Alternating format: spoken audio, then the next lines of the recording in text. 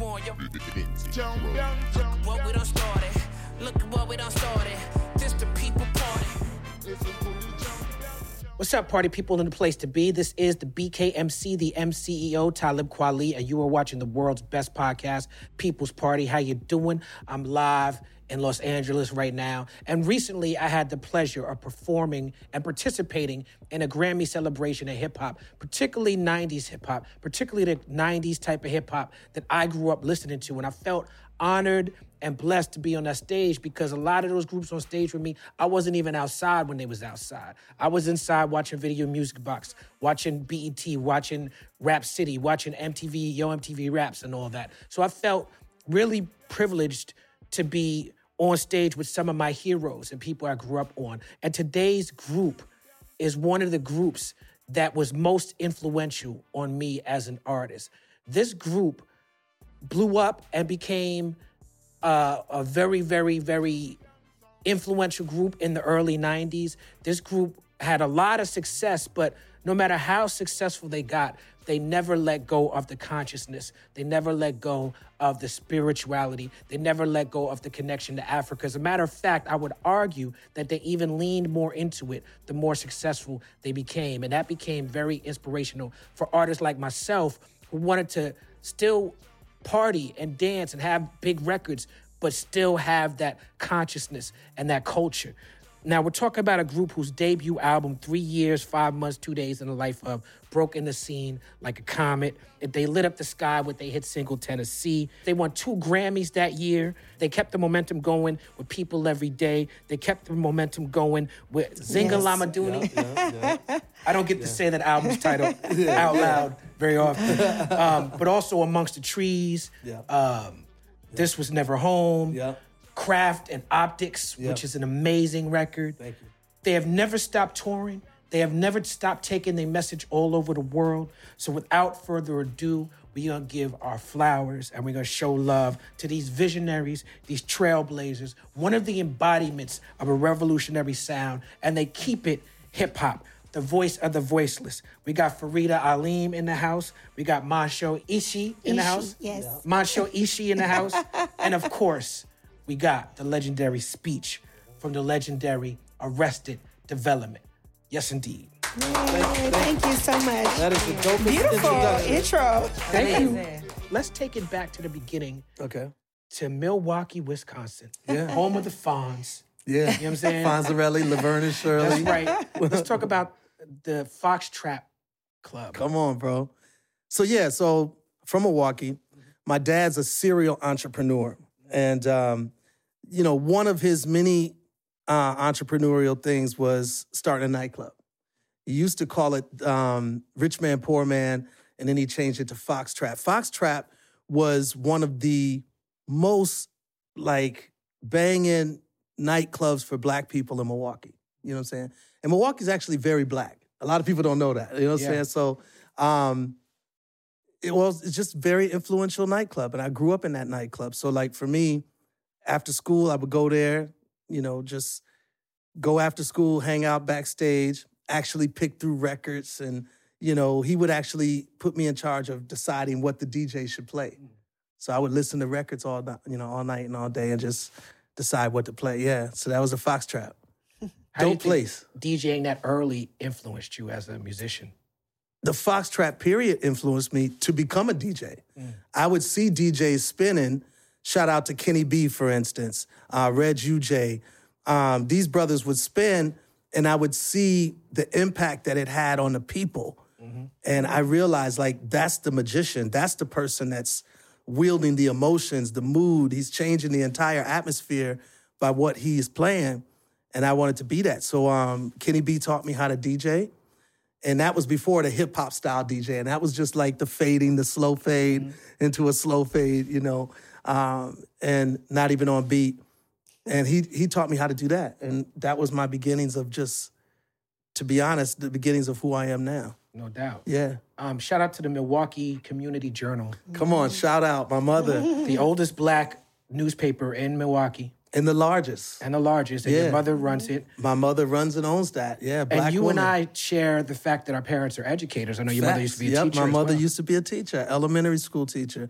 And that alone, I mean, just was so impactful. My mother, back during the assassination of Dr. Martin Luther King Jr., there was a riot, you know what I'm saying, that happened in Milwaukee, across the nation as well. And during that time, a lot of the businesses were looted, burned down, stuff like this. When it was time for them to open back up, they tapped my mother on the shoulder as an educator and said, we need something to inform the community that we're back open. And the major newspaper in Milwaukee at that time, what's it called? I forget. Anyway, the main newspaper at that time, if you can imagine back in 1968, was not willing to talk about these businesses. And so they tapped her on the shoulder and she put together a pamphlet called The Soul City Shopper. And that turned into the Milwaukee Community Journal over time. That became the largest, and still is, the largest black newspaper. I think it's 45 years now that they've been going strong with that, yeah. Now, is it also true that your group that you started, Attack, was one of the first major groups from Milwaukee, right? So in Milwaukee, we were one of the first hip-hop groups to ever put on wax. Okay. In Milwaukee. We were probably the most popular group at that time. And it was me, a brother named Special K, which is now DJ Kemet. Shout out to DJ Kemet. DJ Kemet in Atlanta, worldwide. And my man T.A. Wiz. Rest in peace to T.A. Wiz. And so it was us three. And we was basically an influence from I'd say UTFO to maybe a little bit of Run DMC, that type of energy, yeah. Now, Isha, you said you were born and raised in Atlanta. Yes. Yep. Right? And, Little John was also a DJ in Atlanta. He was, from what I understand, he was DJing reggae clubs and all different types of music before he was an innovator in the sort of crunk sound. Facts. But when I used to visit Atlanta back in the day, my man Rubik, shout out to my man Rubik, he moved down there early. There was something going on, like pre-Dungeon Family. Yes. With when you had I don't know what it was. It's like this red clay, black energy. It's like when Moshood moved down there. That was a Brooklyn company. But I remember when they moved down to Atlanta. Yeah, I remember that too. I've spoken to Killer Mike about, he gave me the history of the Atlanta airport and how a lot of black people got hired at the airport, and just sort of black excellence and black independence in Atlanta. Yes. And, Atlanta has its fair share of problems, but in a lot of ways, it's the closest thing to Wakanda that we have. Yeah, totally. No, that's very, very true. Totally, yes. What do you think it is about Atlanta that makes it unique like that? Well, Atlanta is so many thriving, amazing African Americans there, as you were saying. It's just like the Wakanda, right? Right. And I mean, just growing up from Atlanta, I'm from the SWAT Zone 4. Come on. Okay. My mom was one of the first black-owned dance schools in the state of Georgia. It was called the Gaither School of Dance. Yeah. And so the arts movement was very strong in Atlanta. I grew up with CeeLo and Sleepy Brown and all of them. We went to school together. Yep. So it was always just... energy, education was top tier, but the arts also, because back then we didn't have phones, cell phones, internet, and all that. You had to get in the streets, and that's how we vibed and connected. We would go to Jelly Bean Skate Rink and, go to all kinds of art events in Atlanta. And the city's just special. The food, the whole energy. We have so much rich history there. Benjamin E. Mays and Dr. Martin Luther King, all these people lived in the West End, you know what I mean? Facts, yeah. And it's always been that. It feels just, it's a historical place, and it's a place where black people come and they're like, wow, I've never seen so many black people doing well. Right. No, that's true. Right. Very true. And it's just a beautiful place, Atlanta also is a place of opportunity for a lot of black people.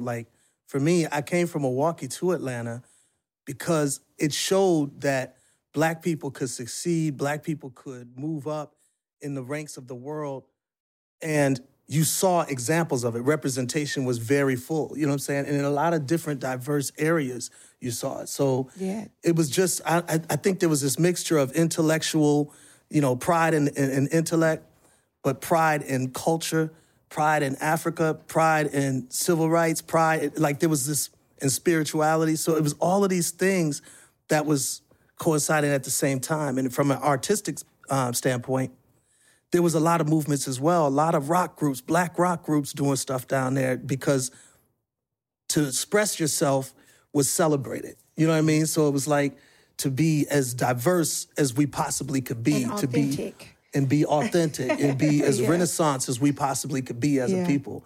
That was something that was appreciated, and that was it was very attractive. You know what I'm saying? Yeah, you mentioned your mother was a dance teacher. Yes. And on stage, while we were rehearsing, you know, Arrested Development, there's always been a dance element on stage, African dance element. Yes. Your mother was teaching African dance. Yes. And it's been a very sort of powerful part of your show. Thanks. I've noticed when the dancers, when y'all were performing people every day, the dancers who were hired, shout out to Fatima Robinson, they were like, I could hear them responding to y'all dancing. Yes. Like, Word up. Because I don't think they even expected to see rappers or like underground rappers or 90s rappers having that sort of dance element. So why, for everybody, why was it so important so early in the group and all the way to now to incorporate that dancing, particularly African dance? For me, so I've been dancing since I was 2. I'm trained in ballet, jazz, tap, point, all kinds of stuff. And, you know, I was always taught as a young dancer, give 150%, whatever you do. So growing up, I just love dance, and it's really a part of me. It actually is my freedom. That's why I feel the most free, right? And so I started really heavily getting into African dance when I was in the 9th grade. The first dance I learned was Funga Alafia Oshe Oshe. That was my favorite first dance, right? And so from there, I just started incorporating the ballet, the jazz, the hip-hop, everything into it. But it's so important because I think when I met Speech, I was 13 years old when I auditioned for Speech and Headliner. And I just came in being myself. Wow. I was 13. And I just came in being myself, and African dance was just part of something I did. They wanted someone who specifically did African dance, but I just naturally was something I did. It's so important because it's just, authenticity is very important in being in this group, and being your authentic self. So that's just part of who I am. That's beautiful. And to her point, as a young girl growing up, when I was watching the band, I gravitated toward Ishi. Me for the sex appeal, Ishi for the dance. I tell him all the time, Ishi was Arrested Development to me. Yeah. And so a lot of dancers, including the ones that you saw, would attribute their understanding that you could actually make a living and do something with your life through dance. Yes. Because we saw representation. I was growing up watching MTV, VH1, as a kid, I was born in LA, but I was raised in Atlanta.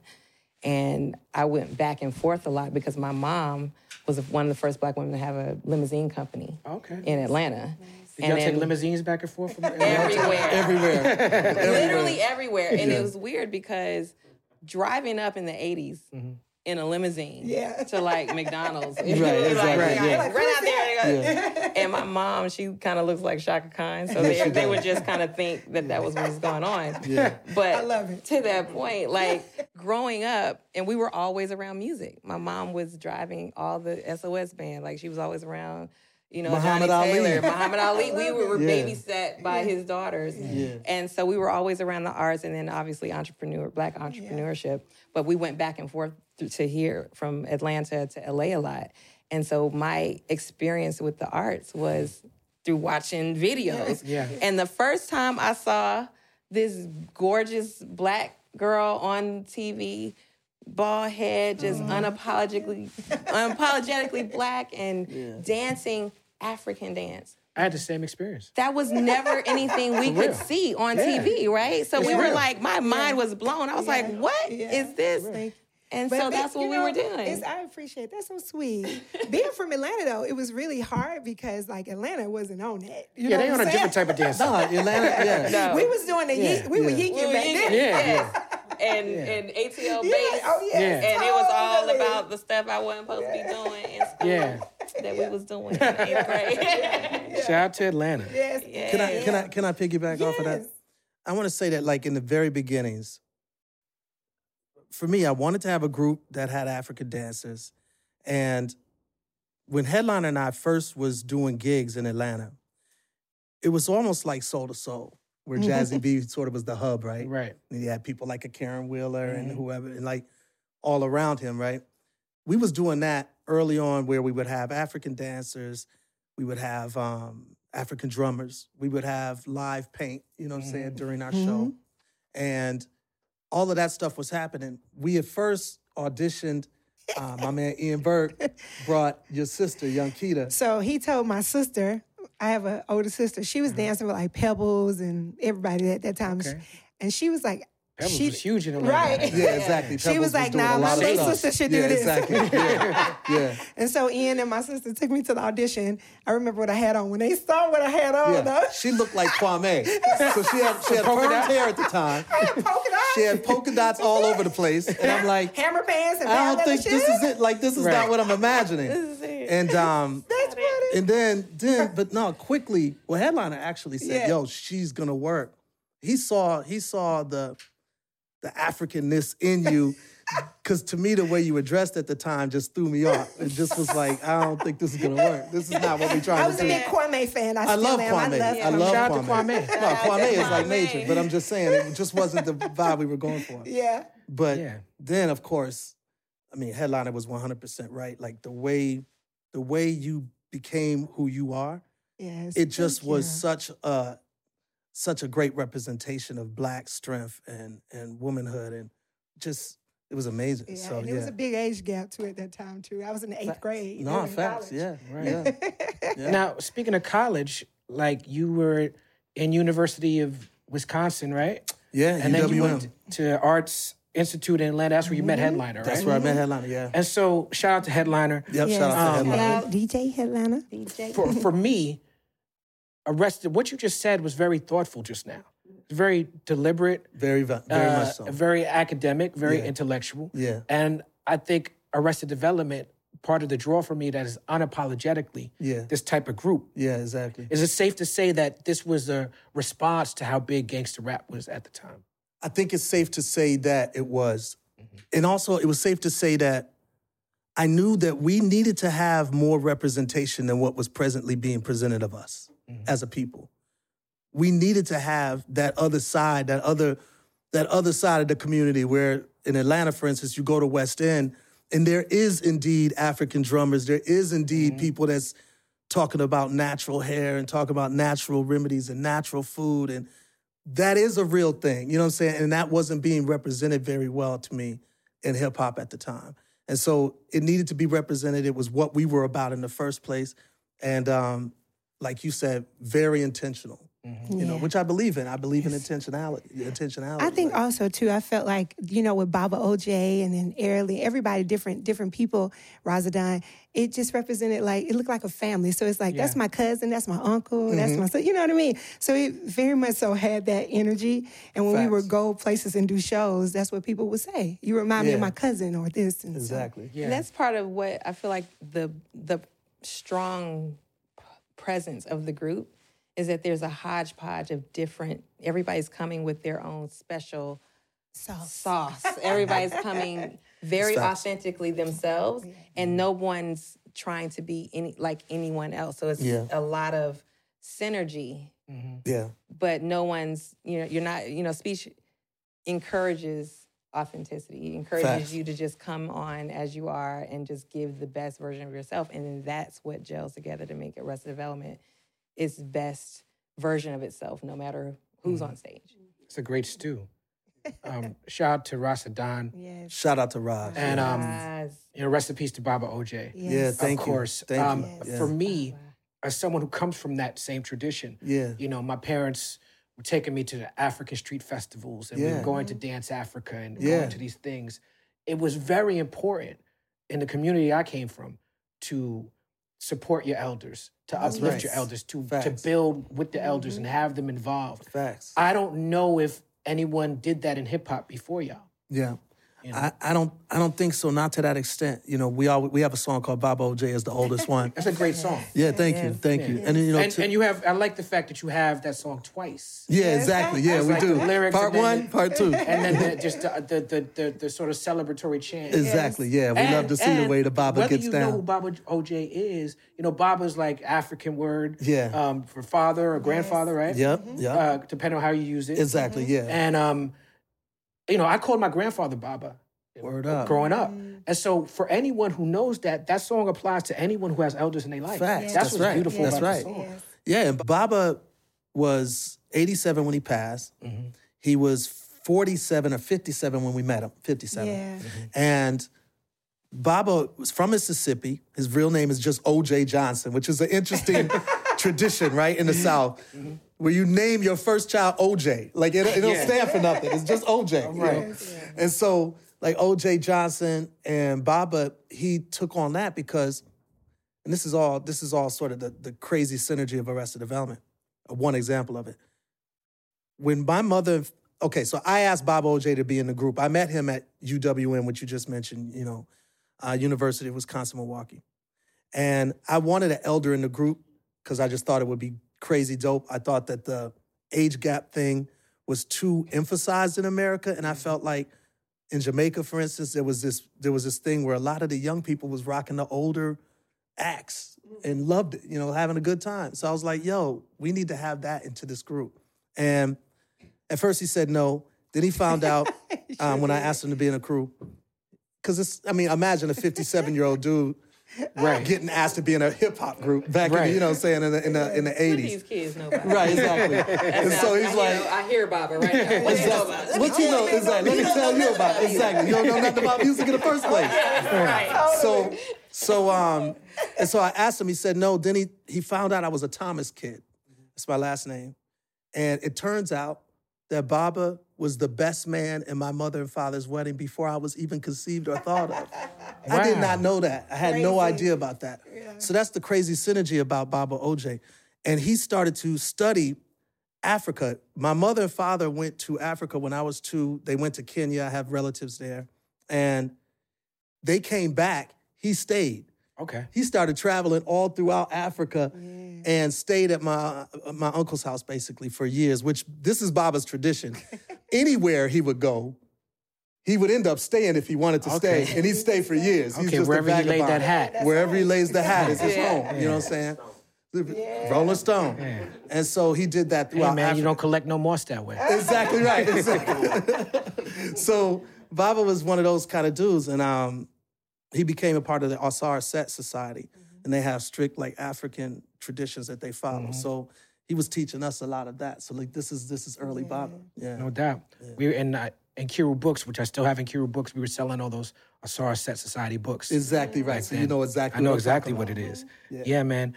I remember the first time I heard Tennessee. It had to be Video Music Box. Shout out to Ralph McDaniels. Shout out to Ralph McDaniels. Yeah, thank you. It really blew me away.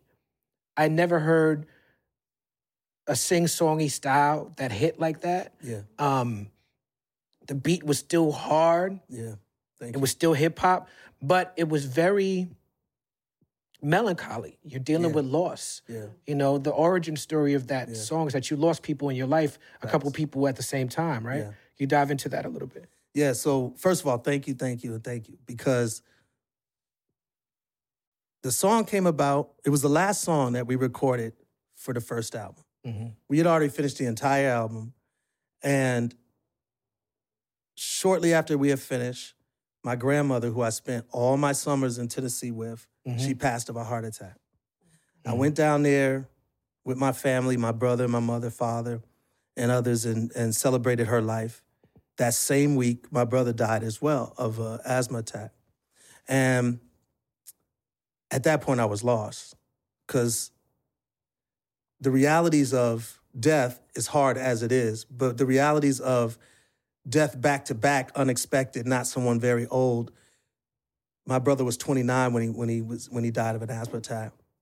And in the same week as my grandmother, it just felt like nothing's guaranteed.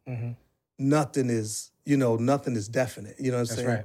And the feeling of loss was just all I could think of, and the feeling of what's the purpose of life. So like, take me to another place, take me to another land, make me forget all that hurts me and help me understand your plan. That whole song rolled off my tongue, like lyrically and even musically. Mm-hmm. I know you've been there, been here, where it's just like, it's almost just channeled through you. Yeah. You know what I mean? And the fact that it was the last joint that we ever recorded for that album, but the first joint that we released, to me is just poetic, you know what I'm saying, for our entire trajectory from then on, you know. It's like that often, I think. You know, for me, definitely like The Blast was the last song we recorded. Actually, Jared is here right now. We turned in the album and he was like, you need a single. You don't exactly. You don't have a single. We went back and recorded The Blast and that became like a big record. The big Get record, By as well was the last song we recorded for that record. Wow. Really? So that's how it goes, I think, sometimes. Wow. Now, on that album, you have this record, Reign in Revolution. Yeah. And again, like I was in boarding school when this album came out, and it connected me to. I was one of 6 black kids at a school with 137 kids. Word up. So it connected me to my community in a real way, listening to Arrested Development music, but particularly Reign in Revolution. At that time, if y'all remember, in the early 90s, hip hop was still not taken seriously. No, and facts. so Reign in Revolution and that album, but that song in particular, is one I used to play for people. Because I was like an ambassador for hip-hop culture. Yeah. I'd be like, yo, this is what hip-hop is capable of. Exactly this right. This is the potential of hip-hop. You think hip-hop is just one thing. Have you heard this Reign in Revolution by Arrested Development? Yeah. So thank you for making that record. I really appreciate that. Can I talk about that for a second? Please.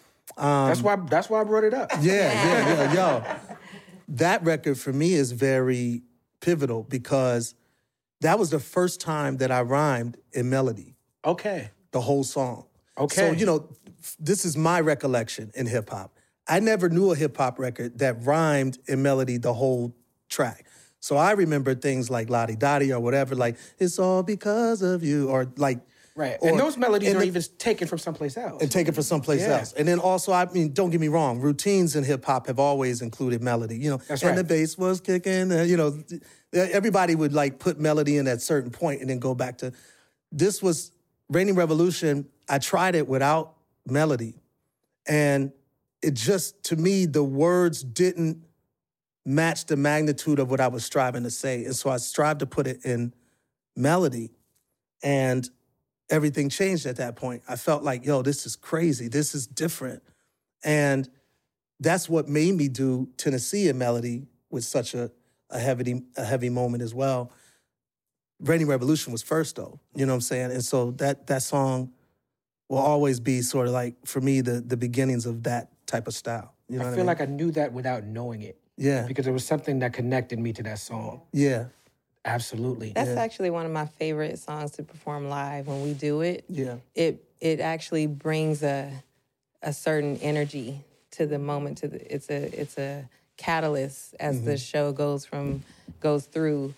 It brings a sense of calm and connectivity when we're performing it.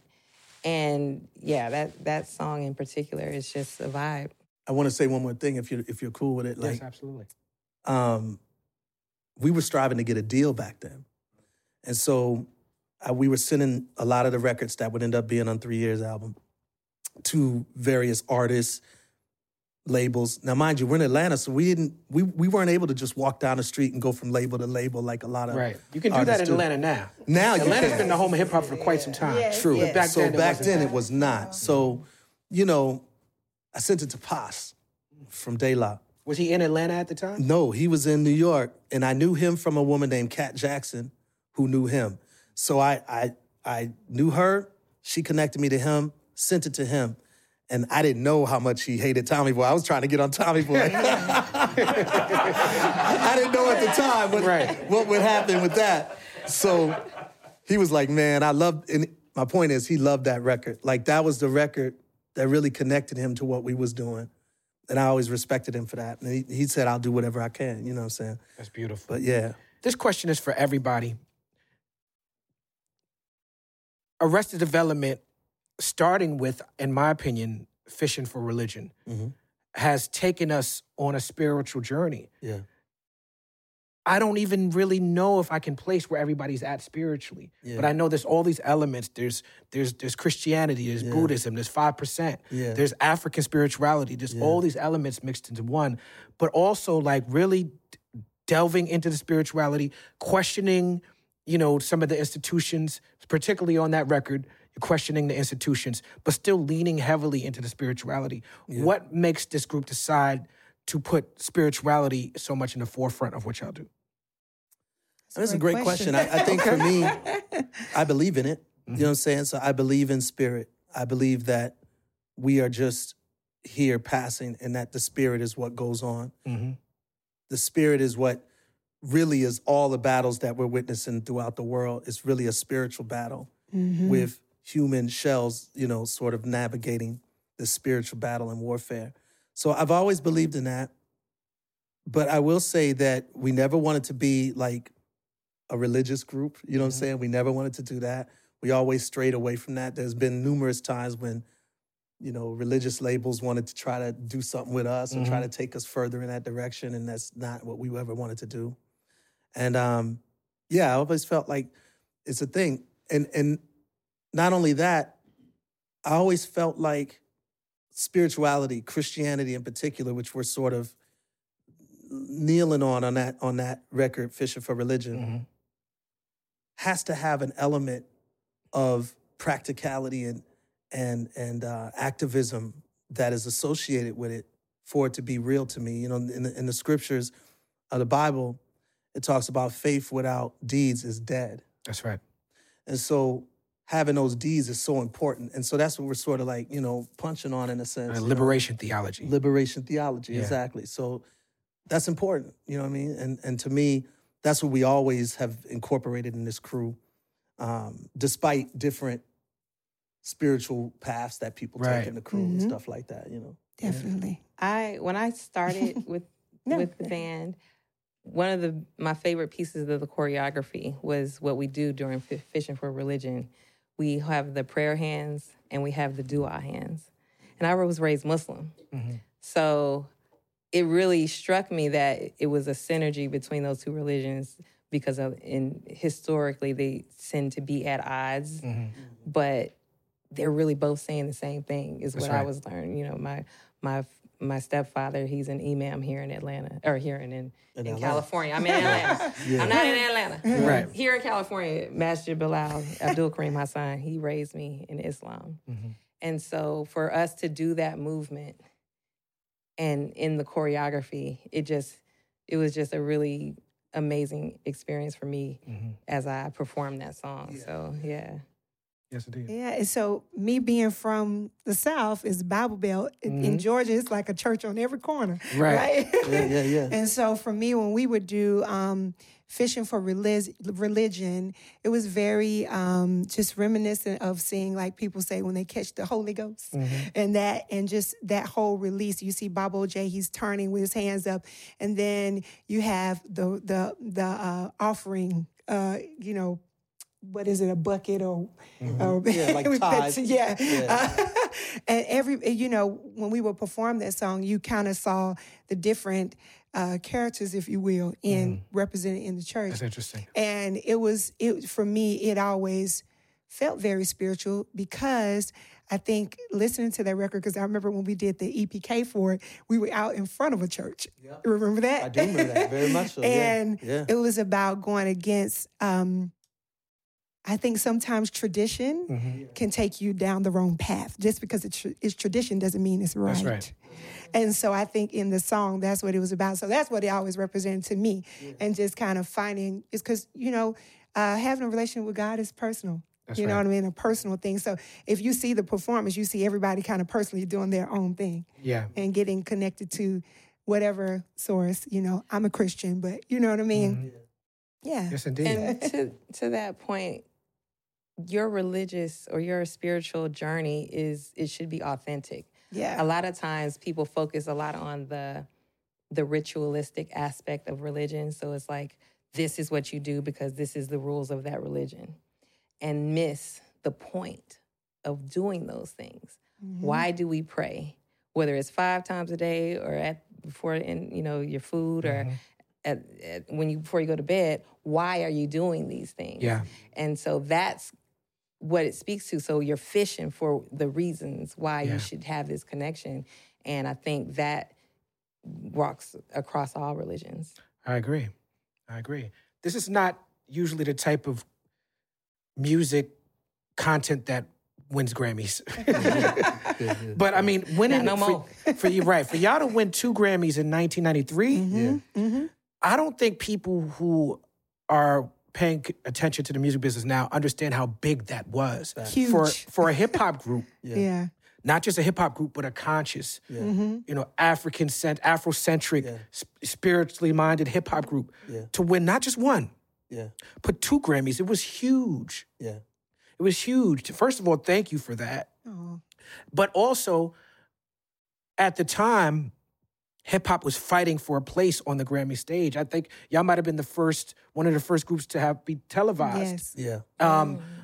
Chuck D said, I don't give a fuck about a goddamn Grammy. Exactly. Jay-Z, after y'all was boycotting the Grammys. Yeah, exactly. So was there any sort of pushback, or did the success of the pop success or having a Grammy ever make y'all feel disconnected from the community? No, I wouldn't say that. No, I don't think so. I will say, for me personally, I grew up watching the Grammys as a young kid, you know what I mean? And the Grammys was the highlight of my year as a musician and as an artist, as a creative.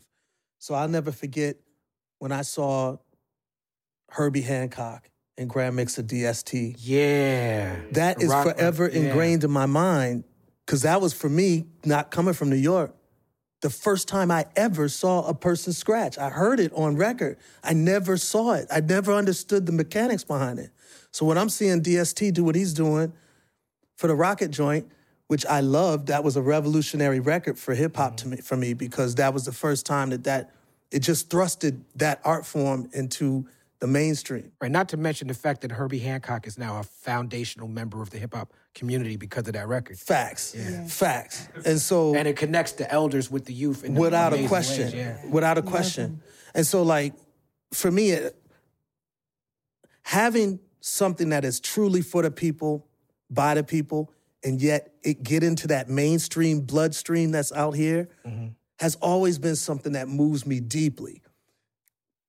More recent example, in my opinion at least, and the show might be wrong, but it was either Saturday Night Live or Jimmy Fallon, where you and Yassine did some of your new material. Yeah, it was Saturday Night Live.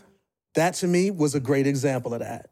The rawness of what you guys present and what you guys do, but it being on Saturday Night Live, to me, it was a revolutionary moment similar to the Grammys for us back in the 90s. That's big for me because I grew up watching SNL. It's an important show to me. It is to me, and never in the history of SNL have they ever had a quote-unquote underground rap group. Right. But definitely not someone, that record we dropped last year, now on Bandcamp. Right. It wasn't something that was a pop hit, pop success. Exactly. So I've never seen someone perform at SNL that didn't have a current hit. That's my besides point. a legacy group. That was my point. When I saw that, I was like, this is a major moment right now. It was a major moment. And it's like, to me, any of those types of those times, just like we're talking about how Herbie Hancock and DST did for us and how Arrested Development did for you earlier, we know that when those little things break through, it is influencing 1 million or more kids across the planet in some form or fashion at that very moment. And to me, that's magical. That is a very specific moment when a light bulb is going off on probably millions and millions of people's heads. That's right. Yeah. You know what I'm saying? I think it was a refreshing moment because it was like during that time in music, when we won the Grammys, first of all, we were shocked. Especially when we won Best New Artist, because we thought Billy Ray Cyrus was going to win. Because he had that huge record, Achy Breaky Heart. And we were like, what? Yeah. But I just think it was like a breath of fresh air at that time. Yeah. And I think that's why we won. I think it was something that was needed at the time musically, frequency-wise in the world. And I think that's why we won. And it was beautiful because, again, goes back to all the different type of people that's represented in the group. You got Bob O.J. with this gray afro winning a Grammy. That's right. And he's Bob had to be how old by then? Yeah, by then I'm not sure. Probably maybe? about 60. Yeah. I mean, it was just awesome, and then to think about the people who like never have won Grammys, legends, and our first time out, we won 2. Yeah. I was like, 16 or 17 when that happened. Wow. Yeah. I didn't realize how young you were. Yeah, she was. And y'all are similar we're the same age. Right. You guys are similar age, From high school, these are my peers. Yeah, exactly. Definitely. And that's why representation is important. Like, that's what the first time we're seeing this happen on a huge stage like that. That's important because it's going to spark something in a young person to say, what's possible. That's right. Yeah. That's facts. Now, People Every Day is one of the most important hip-hop songs ever made. Thank you. You know, I started DJing later, and that's a staple. And it's like, for y'all to be talking about what y'all talking about on that record, and it still be a party hit that you could play at the party at the peak hour right now, it's an amazing feat. It is. Did you see Bob James on People's Party? I did. You did? I did. So you saw him talk about... Especially that section where you saw that part? Yeah, exactly. We talked about it right I saw it somewhere. You know what I'm saying? Someone forwarded it to me. Yeah, check this out. Right. Now, he did say that y'all settled, and Bob James' journey with sampling is very interesting to me. I did a residency with him at Blue Note, which is amazing to me. I introduced him to Slick Rick. I introduced him to DMC. I remember DMC, who, that like, they had a couple of records over to Bob James, and DMC saw him and was like, and for him, it was crazy to realize that artists are artists. Artists are always going to get along. Exactly. But I told him, I said, it was for young black kids who grew up listening to Bob James records. Exactly. That seemed like outer space to us. Facts. His whole thing was like, I'm still alive. Exactly. Why didn't no one tell me? I would have showed up in the studio, got down with y'all. Exactly, But I'm like, yo, we were sampling records from our parents' collection that we had no relationship with. There wasn't no social media. Exactly. Shout out to Pink Sifu. I had him on the show, and he had Big Rube from Dungeon Family. I said, how you get Big Rube? How would you even know about Big Rube? Exactly. And how you get Big Rube on your album? Because I DM'd him on Instagram. And he answered like that. I sent him a song. That's crazy. Right. Like, I'm sure y'all probably would have considered DMing Bob James at the time if that was an option. Because it wasn't like you're going to get him on the phone. Like, hey, just call up Bob James right quick. Let me get him on this record. See, let me say one piece about that, because we are still to this day going through a lot of drama with the sampling of that record for People Every Day. The truth is, we got the sample cleared day one, before we ever released the single. We got it cleared by his publishing company, right? And then our label, EMI, at the time, was doing a switcheroo, trying to make more money. What they did is they started licensing the version that everybody around the world loves and celebrates, which is the Bob James, the version with his Metamorphosis mix. The Metamorphosis mix. Yeah. They started putting that on various different sync licenses and places around the world, while actually calling it the regular mix on our album, which doesn't have a Bob James sample in it. And the reason Pretty they did sneaky, sis. Pretty sneaky, sis. So what they did is they were able to make way more money from it because they had a bigger percentage in that particular version. And so Bob James heard his version on a Tyler Perry movie, because Mary J. Blige and Music Soul Child did a record. Wait, Bob James was watching the Tyler Perry movie? I guess. This is breaking news. Breaking news. Next time you see it, we gotta have that. All I know is that movie came out, they did that version, and I think Jermaine might have produced Diary of a Mad Black Woman, Bob James. Exactly right. Watching at the crib. I'm sorry. No, that's the truth. So like, he heard his record on there, looked at the credits, realized that he didn't get credit on that because EMI switched it, and we got sued, and we've been in a lawsuit with that for years. And then, like you said, we settled just recently. So, it is just one of those little side realities of the industry. He has a new record out with Corey Mo. I asked you about Corey Mo from Atlanta. That's the homie.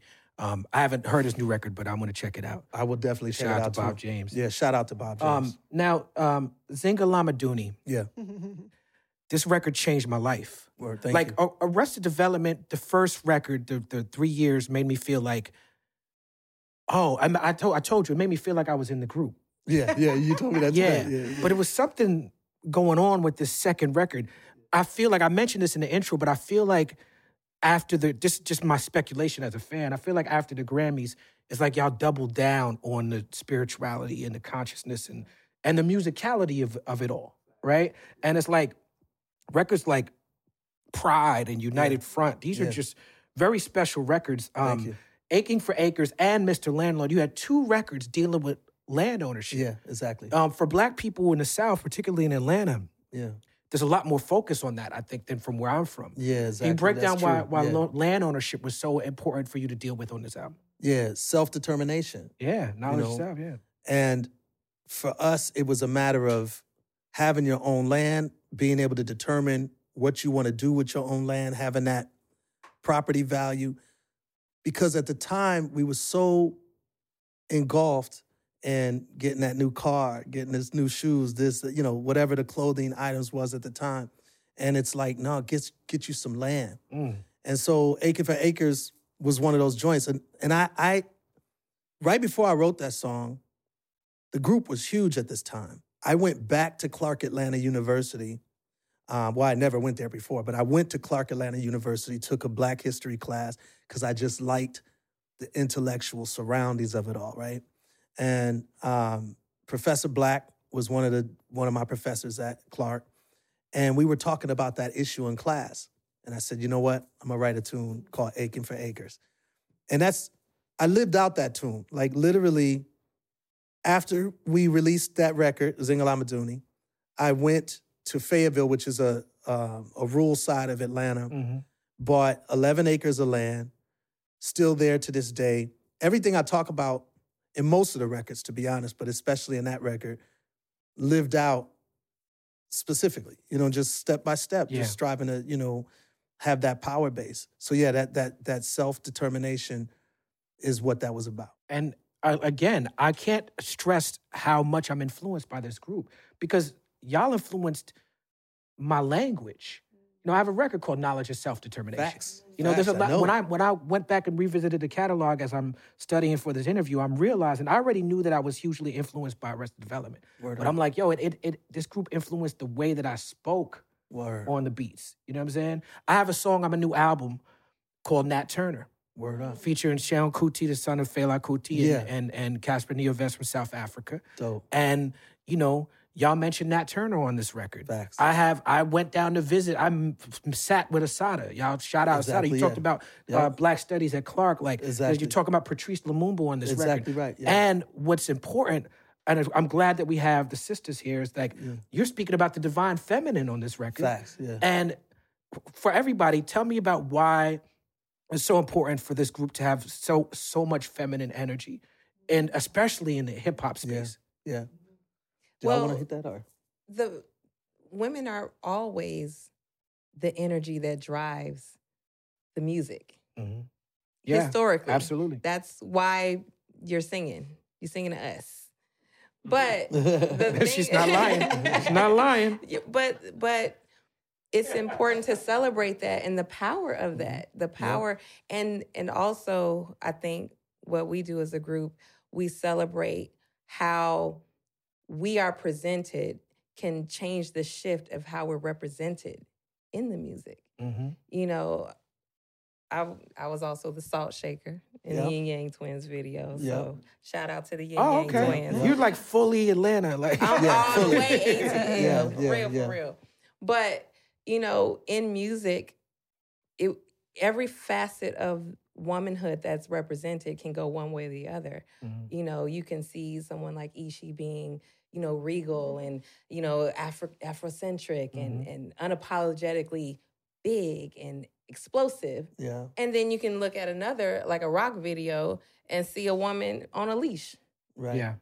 Like, what? So the way that you present and revere your woman will shape the generation and it will shape how women view themselves. Yeah. There's a way to be sensual and sexy without being raunchy or diminished.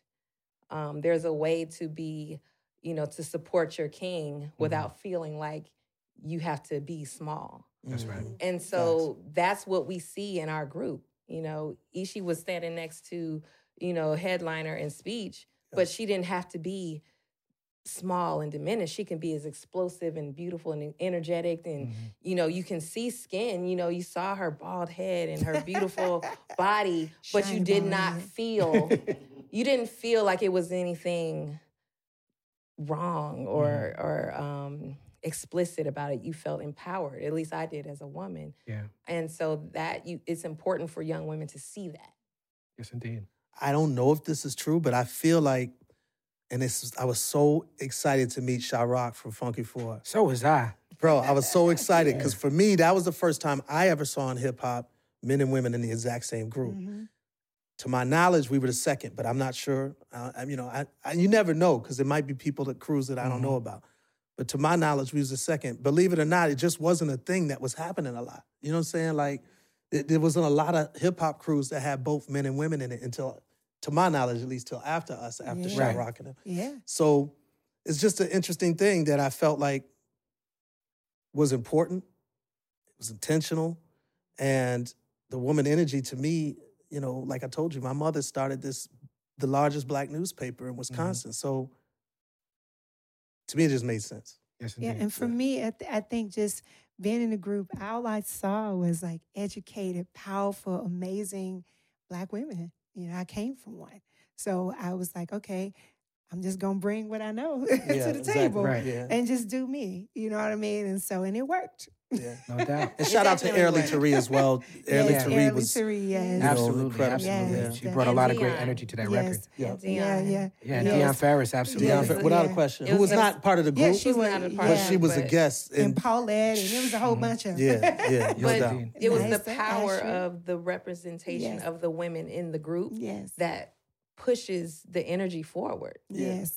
I agree. Yeah, I agree. I also like the fact that I'm a huge fan of Revolution from the Malcolm X soundtrack, a very important record. But also noticed right after y'all did Revolution on the intro for the second album, it's a tribute to the Do the Right Thing, to the Sam Jackson Sweet Daddy Love thing, where you're doing the roll call for all the artists, and that was brilliant. Yeah, thank you. I appreciate that. Yeah, that was Baba OJ's thing, where we had WMFW, which stands for We Must Fight and Win, and Baba OJ listed off all of these various artists, which I gave him the list of artists because some of these artists he'd never heard of. You know what I'm saying? Like Baba was on a whole nother generation. Right. But it was dope because, again, for us, it was about we knew that we were being sort of separated from the pack by the industry.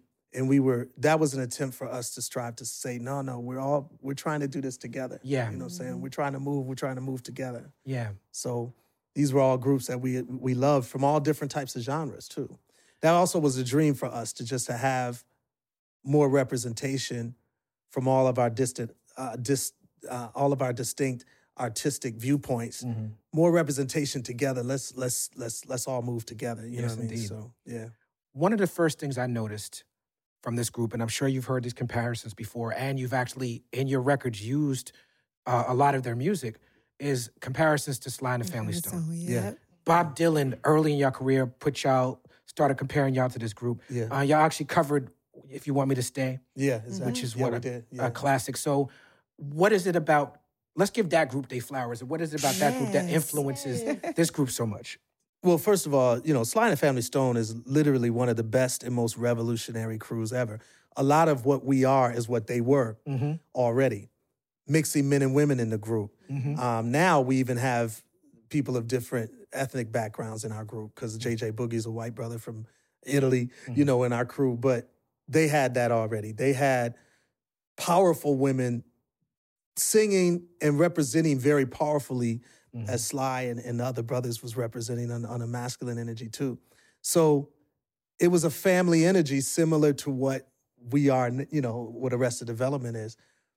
But I'll be honest, when I first dug deep into Sly and the Family Stone, none of that really, I wasn't aware of any of that when I decided to use that People Every Day or Everyday People chorus.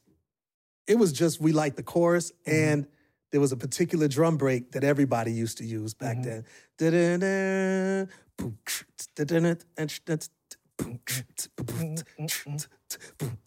That, and back then the records used to be panned to where the drums were panned totally on the left side. So you could actually get a clear sample of that beat, which is why, 187 on the undercover cop. Right. Everybody, Jungle Brothers was using it. Jungle Brothers, Jungle. Everybody used that same beat, but it was because it was so easily accessible as a producer. And I just loved what they presented musically. And then I learned later how much similarity and sort of energy spirits that we was both putting out. Well, they were putting out much earlier than us, and then we would later put out was so similar. Like, it didn't dawn on me until later. Right. Yeah. I do feel like my love for Sly and the Family Stone is probably what helped to draw me to this group. Sure. Because I listen to their music a lot of times. Yeah. On this record, Heroes of the Harvest. Yeah. Mm-hmm. You have spoken about how this record was sort of signifies a difficult time in your life. Yeah. Right? Whereas like the group had this huge success, all these records sold, and then this record doesn't sell. Yeah. And then you're questioning yourself as an artist. You're questioning the group.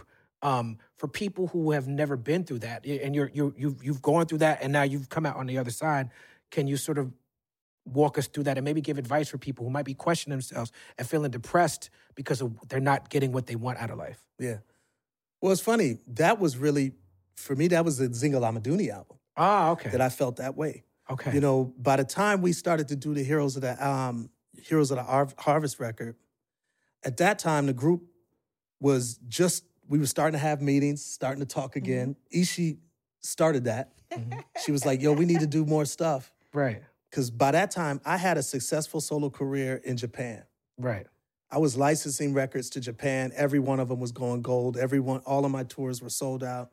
Every one of them was going top 10. And I was living on sort of a whole different experience musically. And Ishi called me and she was like, we need to do more. The people want more from Arrested Development. And I agreed. I'd always wanted that anyway, but we were in such a, not just me and Ishi, but me, Ishi, headliner, everybody in the group was in such of a tender place that it was tough for us. I think if Ishi wouldn't have suggested it first, it probably never would have happened. Then we did Heroes of the Harvest. To back up on Zinga Lamaduni, that record sold it did sell 500,000 units, which is beautiful. It's a gold record. But compared to the 4 million that we sold on the 3 years record, it felt to me as a producer, as a writer, as a leader of a group, it felt like a failure. And I was crazy so depressed. to hear that because that record really impacted me so heavily. No, I appreciate that. With that, you know what I'm saying? Obviously it wasn't as big as a success, but for me, it was like, this is it. Well, so, that's what I love. Like how I met Joni Mitchell's music was way after her career and all her highlights and lows and all of that ever existed. I just got to listen to the music for what it was. And that's what I love about what time does with any artist, is that putting out what you believe to be your best material at the time and letting people meet it or get introduced to it at their own timing, devoid of what the media is saying about it, devoid of what the reviewers are saying about it, or what the previous record before that did in sales. Just devoid of all of that, just allowing the music to stand on its own merits. And that's what I believe you came to it with, that kind of viewpoint. And I think so many millions of fans that we've heard about will say the same about that record. Like some people say it was their favorite record, even above the first record. So for me, though, it was a tough period. I ain't gonna lie. It was a really tough period. We, at that time, at that record's time, we were touring in 2 different tour buses. We were sort of camped out, part of the group in one camp, part of the group in another camp. And, you can speak on your experience on it, but that's what I remember during that time. It was a tough time. Yeah, it you know was. What I mean? I think especially so the 3 of us, Speech, headliner, and myself, we were together for many, many years before the group came out. We had people who would come in and out. Yeah. So for me, I think it was a lot more personal And I was so young. I was 13 when I met them. Yeah. Right? So then when we got to the Zingle I'ma Doing a record, and then we just were not in a good place. You know, I think also coming into this business, being ignorant of the business. Yeah. And I do feel like ego had a lot to do with it. Facts. With, I think, everybody. And then also just not knowing the business. Like, you know, nobody took us by the hand and said, come on, let me show you how this goes. So I know for me personally, I didn't know about publishing, none of that kind of stuff. You know, it was just like, I just want to get on stage and dance and sing and perform. And so I think that as you grow and evolve, and it just, everything moves so fast. I mean, it was just like literally we went to sleep and we woke up and we were like famous because we were a buzz clip on MTV, and it really changed our lives. And I don't think any of us were really prepared for that. No, at all, definitely period. not. No, and so I think that had a lot to do with and just everybody, you know, at this time, like I think Speech Jahi was he born or I don't around think he that was time? born yet, but he was actually. Folks Jahi was was having born. babies, and it was family. It was Our different. son. So it was like you move differently when those things happen, you know. And so it was rough for me. And I remember when they told me they wanted to put me on the album cover. Even there was some people in the group was like, "Why she got to be on the cover?" It was that. Yeah, it was. You know, and that was hurtful for me because I had been there from the beginning. You know, and so I just journeyed on. And as Speech was saying, when we got to Heroes of the Harvest, I've always kind of been the one that's like, "Come on, everybody, let's get back together." Right. Yeah. And it just always you know, smiling. I'm just always trying to pull, you know, just because I knew that we had so much more to say, and I felt like it was cut off at a infant stage. To be honest. Yeah. You know what I mean? And I mean, I still have people to this day say, what happened? What happened? What happened? So, you know, but thank God for healing. Thank God for growth. I think those years apart helped us, you know, to grow and just be better people. Because by the time we came back, I was grown. We were all grown. Facts. Yeah. Facts. You know what I'm saying? Yeah. So sometimes that needs to be done. Speaking of growth, I believe this song is on this album we were talking about, On Conscious. Is a record that for me was very powerful, right? Word because Thanks. One of the things I did learn from the group was, okay, you got to be conscious, you got to be about the culture, but it's about the people, it's about the proletariat, it's about the people who are out here working jobs. Exactly. They don't have time to maybe be academic or go to Clark. Exactly. And this and that. And you exhibit a lot of growth on that song where you talk about, you say, maybe I was judgmental. Yeah, exactly. Speak on that a little bit.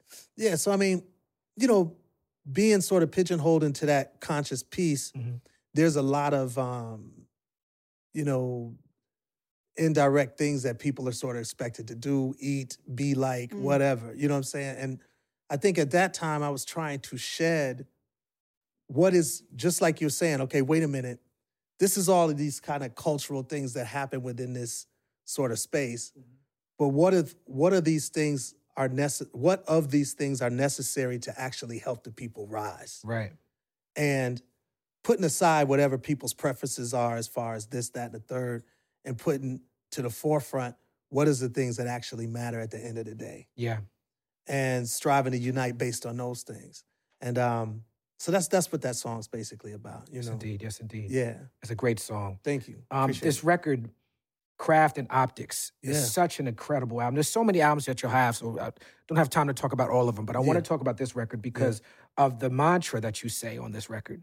You say, I must never connect my craft to the optics because sight has never been a friend to truth. That's so real, bro. Yeah, thank you. I appreciate that, man. I appreciate you loving that record, too. That's a very important record for me. And for us as a crew, you know what I'm saying? It's a very important record. So, yeah, I appreciate that. Yeah, the song, I don't see you at the club is what you were talking about. People are like, what happened? I don't see you at the club. Exactly. And he was like, I don't see you at the bank. Exactly, yeah, exactly. That's bars right there. Yeah. You tell a story about adoption on that record, right? Yeah. Is that a true story? It is. Yeah, it sure is. I'm seeing marriages dying just like miscarriages. We've been at it 20 years, talking about my queen and I. We've been at it 20 years, changing the narrative. Father to my 2 kids, plus to add to my parenting. We took on a team with a desperate need of a family. He was jacking cars and some other type of insanity, playing the role that media says is his humanity. Blacks is getting smoked with police taking a toke. They hate it when we do stand-up, but yet they like a joke, meaning the police are like a joke. So people losing hope, I go on and on. But the point is like, we adopted a brother that is really a close friend of my son, our son Jahi. Not legally adopted him, but brought him into our family to help to raise him. And that's the point of this record, really, at the end of the day, that let me breathe, let me move, let me be me. Mm-hmm. Because so many times people are expecting you to be like at all of the scenes and everywhere. And I'm like, no, we're trying to raise these kids. You know what I'm saying? It's like what De La said, one of their joints. We're trying to raise these kids. It's like we're trying to do the things that a lot of people complain wasn't done for their generation. We're striving to actually be those things, do those things, actually get the land, actually raise these kids, actually strive to be there with our loved one and our mate, you know what I'm saying? So like these are the things we're actually striving to put into motion. Do the work, you know what I'm saying? Do the actual work. Yeah. Be an example of it in real life, you know what I'm saying? So that's what that record's talking about. Well, I appreciate it. Well, even with I Don't See You at the Club, it's kind of a double entendre as well, because people always ask that about Arrested Development. Right. Because we're so big all over the world, but we don't have as much of a foothold now in American market. And so, being from the video background as a dancer, if they don't see you in a video, it was like, well, are you working? Are you doing? Right. I'm like, actually, I'm on the road. I'm doing shows. Like, you might not see me because you didn't get the ticket to that show. Yeah. Or you weren't at the concert. Or you need better friends. Or you need better friends. And that was kind of my experience growing up as a dancer, and especially in the scene. It's like, well, we didn't see you I did the Salt Shaker, and then you do other videos, but if you're not in a video, we don't see you in the club. It's like, are you really doing anything? It's like, yeah, we doing stuff. Like, we're touring all over the world. And we're still performing, and so it's not like we've gone anywhere. Exactly. So I felt that's what it really was saying, kind of on the surface level, but then obviously the message in the lyrics. No, I get it. I'm a conscious artist, but one thing that I prided myself on in my career was I was the conscious artist that very intentionally was at every single club. Right. I was at the strip clubs. I was at all the clubs. No doubt. Because I wanted to show them that I can do what you do. Exactly. And it was, and I enjoyed it to a large degree, but now when I think back of those times, I put a lot of energy and effort into making sure I was in the right section, and making sure I had the right bottle, and making sure I had the right gear on, making sure I said what's up to the right people. Exactly. I don't care about any of that stuff anymore. Right. Exactly. When I was doing it, it was very important. Yeah. Exactly. You know what I'm saying? Yeah, I do know what you're saying. Yeah, definitely. Yeah, it's a lot of energy. I think about all the energy I put into that, and how I use that energy now, and I'm so much more productive now. Productive and effective. Yeah, I feel but that. At the same time, as America, the American market is a very fickle market. It's like out of sight, out of mind. It's so many people that love us, love Arrested Development.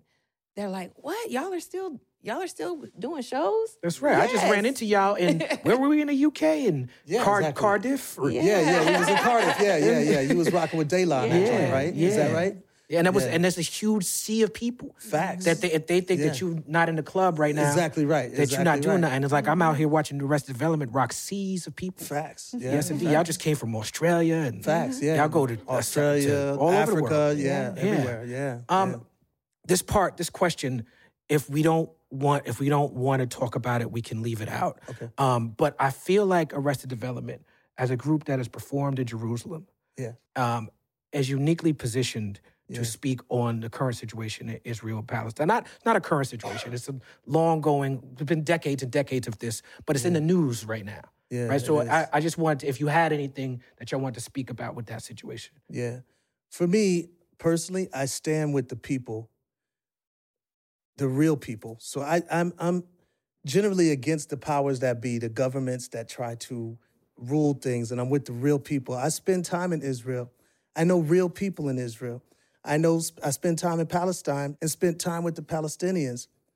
My point is that, to me, this issue of oppression is a historic and very real thing that I'm 100% against. And at the same time, I have ties with people on all sides, and it's a very tough thing. It's a very sad thing.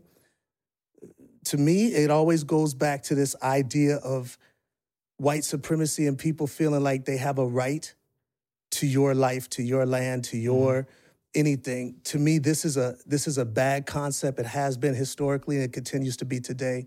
People have to be able to fight to be able to have their own dignity, their self-determination. I believe in that wholeheartedly. And at the same time, I do feel for, the people that's been, the innocent lives that have been lost on all sides. It's I'll be honest, Talib, it deeply disturbs my spirit.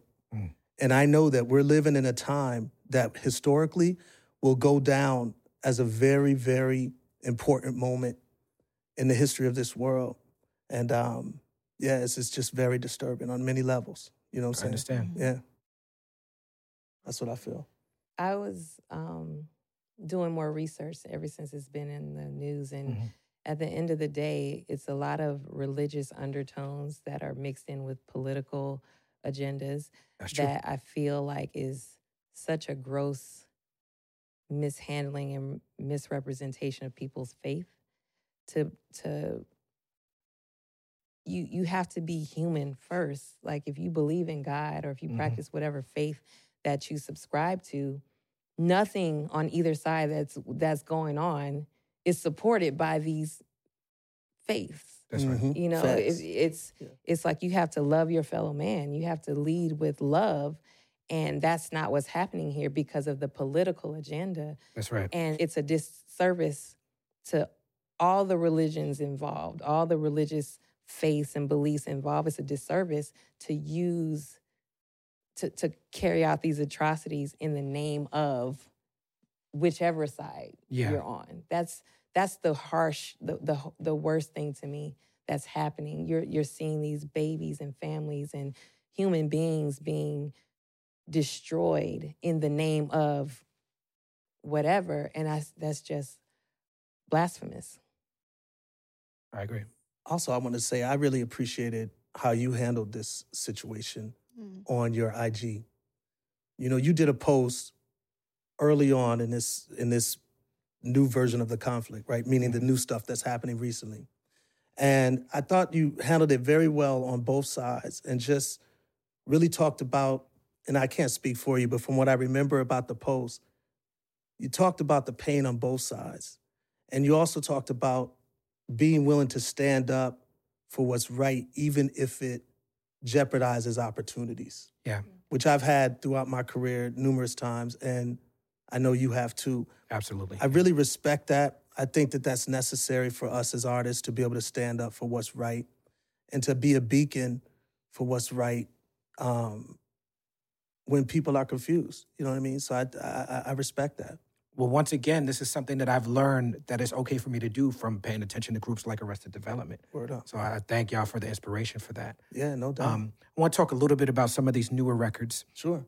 Don't Fight Your Demons, which I think is a very poetic title for a record. And this record, Young Americans, that y'all did. There's a record Jay wrote from the Alcoholics. He lived in Sweden for some time. Okay. And he had a record that I love called Stupid Americans, right? And the hook was, where's the McDonald's? Right, yeah. Where's the McDonald's? I've heard that said a million times by American tourists. Yeah, exactly, yeah. And so I feel like Young Americans is maybe the more conscious version of that J. Rowe record. Because you're speaking about running into people overseas and their preconceived notions, perception of Americans. Yeah. This is something that I could really relate to. Yeah, me too. Oh, definitely. Yeah, thank you. I appreciate that. Yeah, that record right there, I love that record. It's not just that particular song, but that whole album is a poetic joint for me. And, that record is really talking about a lot of the people we meet, at least, who really are dying to get to America because of the opportunities. And see, especially African Americans sometimes, as not getting it. Like, yo, you don't get the opportunity you have. You guys are talking about X, Y, and Z, and you don't get these opportunities.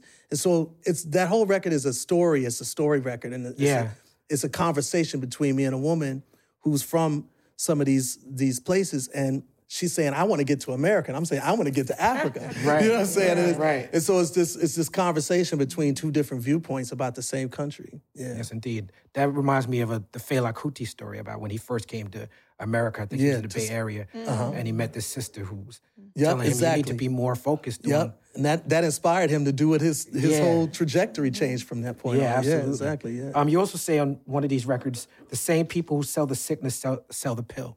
Exactly. The same people who sell the sickness sell the pill. Yeah, exactly. It's a bar. Word up. Yeah, I appreciate that. Yeah, It's appreciate a bar. that. Thank you. Yeah. You also mentioned, we have a similar experience touring with James Brown on his last days.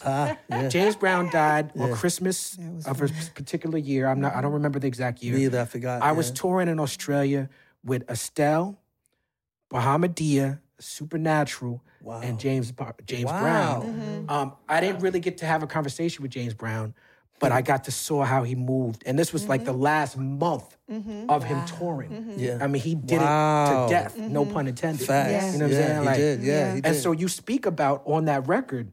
I remember touring with James Brown. Yeah. We'll see. Yeah, right? we'll see.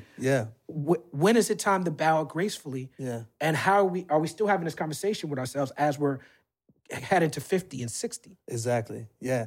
So that record's a very powerful record to me because it's just my personal, because I know James Brown's children. You know, I know James. We met James Brown numerous times. Used to dance for him. Okay. Exactly. Your sister he was in used to Atlanta, dance. that's right. And and she actually produces a show for his daughter, Yama Brown. Okay. So, Exactly. we know that. Yeah, we know the family. Yeah. So it's a personal thing. But for me, when we did, we was in Japan. Yeah. We did Japan with James Brown. We've done numerous shows with Mr. Brown. And long story short, I felt like, wow, you know, I don't want to be doing this at a particular age of my life. Like for me personally, I want to be able to bow out gracefully. I want to be able to do other things in my older age. And, you know, and this is even deeper than James Brown. For me, it's my mother. My mother's 84, and she still works every single day at her paper. I don't want to be in that situation. So for me, it's not, it's a matter of when do you decide to bow out? And if the industry's not, if you're not able to make real money from selling records like you used to, when do you decide like, okay, yeah, I love creativity, but I don't have to do creative things for any kind of commercial endeavor to just stay creative. I just bow out and just do creative things on the side. Yeah. And I looked at James Brown as an example for me of what I did not want to do in that instance. And I love James Brown. Like he's literally one of my heroes musically. But yeah, it's just something that I felt, you know what I'm saying? And that song is it's a telling moment for me in a career where I'm trying to decide even now, what do I want to do with the rest of my years, whatever those are. The record meant a lot to me because I have the same feelings and I had the same experience with Mr. Brown. Yeah, exactly. Yeah, I think a lot of the artists that you still see performing like in their older ages or mature age, it's because it's all they know. Yeah. And it's just like it gives them sense of being and purpose. You know, purpose because I mean, if it weren't for James Brown, there would be no Prince, no Michael Jackson, no. Who also did it to death? You know what I'm Without saying? a doubt. Exactly. They performed it to the very Facts. end. You know, Literally and like to the Speech very was saying, end. I think it's a personal thing. Like, you know, some people thrive off of being in front of. He gave me that, Mr. Brown. He thrived off of being in front of people and audiences. You know what I'm saying? Yeah. Yeah, I think that was just in him. Yeah. When Dave from De La Soul passed away, I'd been filling in for him and doing certain gigs, and De La Soul is my family. But I was concerned about my brothers, Pos and Mace, because how do you get on the road and do those songs after your bro just passed away like that? Yeah. And they got on the road immediately. Yeah, they did. Yeah. And that was a concern of mine. Yeah. Because I'm like, maybe y'all should sit down for a second. But seeing them perform in one of those early shows, I realized, they need this. Yeah, they need it. They need this exactly. right now. Yeah. Yes. And I mean, to me, their situation is very unique because it seemed as if, at least, his passing also coincided with them getting the rights to all of their music. He passed away a month before they got the rights to all their records, which means he got right to the. He worked and he fought to the end. Yeah. And then let go. To me, that is like the celebration of their music. To me, I would have hated if they would have decided to stop. Like Beastie Boys stopped when MCA passed, right? Yeah. So I don't think they've done a tour since. They haven't done a tour since. For me, De La, continuing a tour with you, to me, it was necessary because that music was being, in my opinion, celebrated like never before on a level that they hadn't gotten for years since the 3 years, I mean, not 3 years, but 3 Feet record, like just on a massive level. Like I remember seeing an ad, I think it was like in New York Times, not New York Times, but the Square in New York, like an ad for the, you know, saying for like, for their catalog. And, you know, this is a theme that you'll see from me. To me, that always means something when something that's so treasured on the underground and amongst the people, amongst the community, peaks and sees itself in this mainstream place. And yet it didn't lose its integrity. To me, that was a moment. And I appreciate what they're doing. I've always appreciated them. I mean, as a group that has had numerous group member changes and all types of problems within our group, De La was one of those rare examples in hip hop that just stayed steady. You know what I'm saying? And that's our connection, right? Because that's our family tree. Facts. I get to be on stage with y'all. Yeah.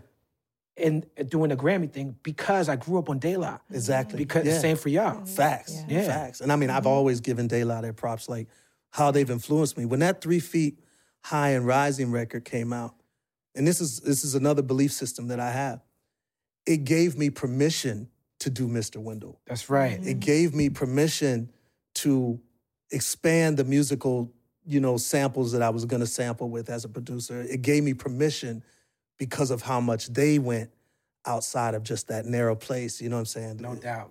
It has to come from what you need. Like you said, they were performing because they needed that. It, you know, the thing that should make the decision for you is what you feel from the soul of it. You know, we're all creative, so we do this. You know, obviously we're blessed to do this for a living, but it can't be for that. It has to come from your soul. You have to love it. So the decision comes when if you don't love it or if you don't feel like it's feeding something of substance within you, that's when you should stop because the audience feeds that. The audience feels that. And that's what's going to make your performance authentic. That's what's going to make the music authentic. That's right. So that's what should make the decision. That's right. I agree. Yeah. And I want to shout out Tom Morell. Yeah. I did a great record with him. He's on your record. Yeah. Big Daddy Kane is on your record. Kane, yeah. D1 is on your record. D1, Yes Already is the name of the song. Yep, Yes Always. Yes Always. Yes Always. Yeah. Now, I want to talk about D1 for a second because he's in the hip-hop news. Oh, yeah, he is. Yeah, he is. Because D1 is a very spiritual brother. He's very positive and he's very upfront. Yeah. And he's going to tell you how he feels. Yeah, exactly. Yeah. Now, you know, on this record, y'all talking about some of the stuff that he's talking about in the news. Yeah. At what point do you feel like, how do I word this question? For me, it's always been difficult because it's like I'm critical of other rappers. Yeah. And I'm critical of tropes, and you do have records where you talk about the trends. Literally, and I'm critical of all that. Yeah. But I always stop short of naming another artist. Yeah. And I think this is where the conflict with D1 has run into, is that he's taken it to the point where he's saying out of love, but he's naming names. Yeah. And it's rubbing people the wrong way. Yeah. At what point do you feel like, maybe speaking for yourself, but not speak because we can't speak for the brother, that you go from criticizing in general to maybe particularly criticizing another artist, or do you even feel like we even need to be doing that? Yeah. That's a great question. I do feel like we have the right to do it, and if people feel like that's their calling and that's what they're supposed to do, then they should do that. But I do feel, I agree with you. For instance, I did a mini documentary called The Nigga Factory. Yeah, okay? Very good piece of work. Thank you. Yeah. I really appreciate that.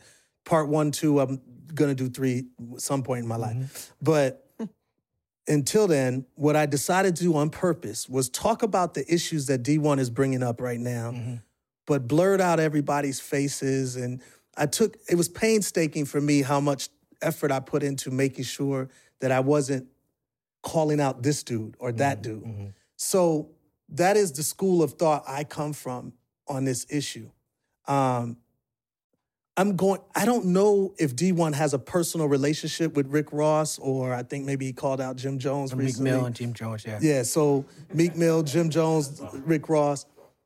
I'm not sure if he has some type of personal relationship with them, and that if they had a conversation in that relationship where they said they weren't going to do X, Y, and Z, and then they did X, Y, and Z. For Meek, I know he had done some shoes that said reform, and the shoes were supposed to be helpful to prison reform. Exactly. And D1 felt the way because he supported this thing, and then he heard lyrics on the record that he didn't think matched the energy of the prison reform. Exactly. So to me, what I feel on that is, if he did have some type of personal reason that he's calling these particular guys out, then to me that's his right, and it is what it is. I will say, as a Christian though, right, that people who are not adhering to the teachings of Jesus don't have to necessarily follow those teachings or be rebuked because you're not following them. You get what I'm trying to say? So, for instance, if someone is saying, I'm a disciple of Christ, I'm a believer in Christ, and they're not doing X, Y, Z, but they're supposed to be doing X, Y, Z, another believer in Christ has the total right to say, hey, you're actually supposed to be doing X, Y, Z. You know what I'm saying? That to me is just iron sharpening iron, as opposed to trying to diss somebody. I think with my brother D1, who I love and I deeply respect. Same here. I'm proud of his willingness to do it and share it in love, and I say love in quotes. I'm going to assume that they have some type of background to where he chose this. You know, he chose Rick Ross, Jim Jones, Meek Mill to speak about in this very moment. The thing I would say to him if I was having a conversation with D1 is also to be careful to make sure that you're not imposing on someone else rules or regulations of what Christianity is about and what Jesus teaches, unless that person or people have agreed to follow Jesus. Because that's a very big part of that puzzle to me. You know what I mean? Like, right. You're speaking sort of more about his issue with Lecrae a little bit, because Lecrae is the Lecrae issue I saw more clearly. Yeah. You know what I mean? Yeah, exactly. So yeah, well, shout out to everybody involved. I respect Jim Jones, Meek Mill, Rick Ross. I respect Lecrae. I respect D1. Facts. I love seeing the discourse. I love seeing us challenge each other. Yeah, exactly. As long as it's done out of love. Exactly. Yeah. You know what, though? In this culture right now, I appreciate that camaraderie, and, you know, because I feel like this generation doesn't feel like they should be held accountable for anything. So to see, you know, whichever side you fall on the topic, outwardly being held accountable doesn't have to be framed as hate. I agree. You're a hater I agree with that too. because I'm critical of you. It's like, you're allowed to be critical, and like you said, if it's going to be iron sharpening iron, that's going to make you better. That's going to make you want to move forward in a way, whether it be in opposition or toward, you know, the other side. But you need that type of critical energy in order to move forward. And it's good that this generation sees that, so that it's not just, oh, you're just being a hater because everything I do is just like celebrated and loved. You know what you just said that just reminded me of something that I'm closer to this issue than I even realized. I just thought about this. What? Rick Ross had a lyric back in the days, a few years ago, that was questionable. A lyric that people got very upset about. And I spoke publicly about it. Word up. And I then went on Mark Lamont Hill's show and I spoke about it. And I spoke about it, and when I spoke about it, I said, I don't like the lyric, but I'm not going to kick Rick Ross out of hip-hop. I was a panel, of course. right? Yeah. Well, people were like, well, he's not hip-hop. I'm like, well, now you're going too far. Right, exactly. Right? And so I got chastised for people said that I was supporting his lyric. Right. And then fans of his said I was dissing him. Right. And I actually ran into the brother at a party, and he was like, yo, why were you critical of me like this? Why did you do it in the way that you did it? Right. And we had to have that conversation. Yeah. And that conversation led to us doing a record called Heads Up, Eyes Open. Word up. In which Rick Ross kind of a little bit alludes to the conversation we had. Us challenging each other. Yeah, exactly. Made me better, made me communicate better. Facts. So my hope is that whether or not Rick Ross and Meek Mill agree with D1's challenge, and I'm sure they don't. Right. You know what I'm saying? Exactly. But I hope that it makes them move better. Yeah. And I know for a fact that the way in which Rick Ross is challenging D1 right now, Exactly. That's going to make him move better. I agree. 100% Of agree. course. And if it happens with love and respect, because I think that's the key thing. You can be critical, but it's when you start getting disrespectful that then is left on deaf ears. Yeah, I agree. Yeah. I agree. Yeah. Thank you for your time and energy. Thank you, it's been bro. wonderful. Thank you. It's been great. I have one more question before we get out of here. Word up. And my last question revolves around Africa. Yeah. From the drum, which is just a song with drumming, to, Africa We Thank You, which is a great song. Word up. Arrested Development, make sure that y'all perform in Africa. And as you know, as touring Black artists, we know we can get booked in Europe, in Asia, in Australia, but to get booked in Africa, we have to make, as Black Americans, we have to put our best foot forward. We have to make the effort because of colonization. They don't have the same resources. Exactly. They don't have the same access to us. And so I appreciate y'all make a concerted effort. Yeah. Y'all go and meet with Mandela and do these things. You know what I'm saying? So speak to me about the Africanness of Arrested Development.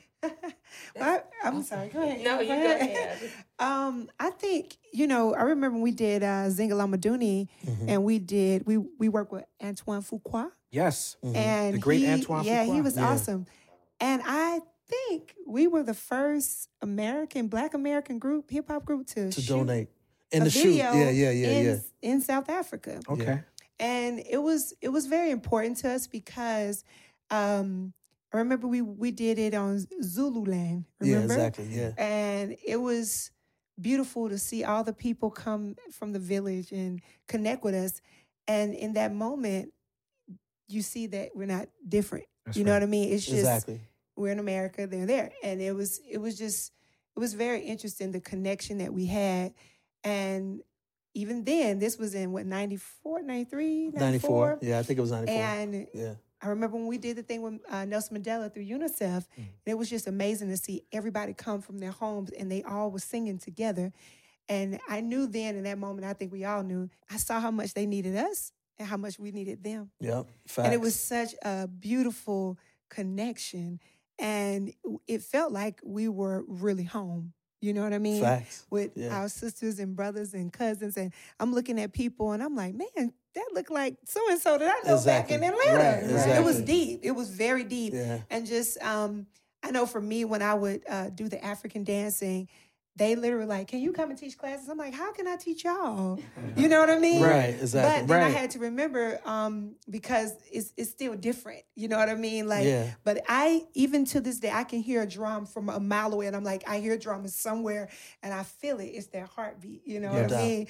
And so it's the connection. Like, you can't run away from it. You know what I mean? It just feels very familiar. So it's a genetic memory. You know, that's right. It's in us. We to the singing and the connection and you feeling like home. We just recently were in Johannesburg. Left Johannesburg. Yeah. But the time previously, we had the beautiful experience. Macy Gray gifted us with an African choir. Yep, and to sing for us. Yeah, they sang for us. And when I tell you something. An energy shot through the room. I'm getting goosebumps right now because their voices and the tones that they were singing in, and they were speaking native tongue, but we felt it. You could connect with it. And so that's just speaking to how truly connected we are genetically without even really knowing it. So when we travel there, it's a coming home spiritually for us and them, because they're welcoming us back. You know, and that may not be all the experiences for everybody at the time, but it's a real thing that's there that we need to cultivate more. Yeah. Yes, indeed. Yes, for me personally, I feel like, piggybacking off of what y'all just said is that it feels like a child that's maybe been adopted at an early age and, they might have had incredible parents or great parents or whatever, but there's also this certain point when they want to understand what their roots are. You know what I mean? And if they were to meet their natural mother or father, there's just this certain satisfaction that comes from that. And that's what we feel, when we go back home to Africa. I call it home too, because also from a political standpoint, I'm a Pan-Africanist. So as am I. I know you are too. Yes, so, I believe in our collective power throughout the entire diaspora. And that's always going to be an important piece for us. And so musically, that's always been part of, what we want to put into the mix of what we present to the world, Yeah. Well, I appreciate what y'all put in the mix so far. Is there anything that y'all want to share about the future of Arrested Development and what's next? Yeah, well, we're excited. We got a brand new single with Chuck D, Grandmaster Caz, which we're super excited about, called Hip Hop Saves Lives. And then we got a new album called Bullets in the Chamber. Actually, it's a double album called Bullets in the Chamber that's dropping in January. And, super excited. Yeah, so that's our new venture. Yeah. People's Party is proud to have the legendary Arrested Development. Thank you. Thank you so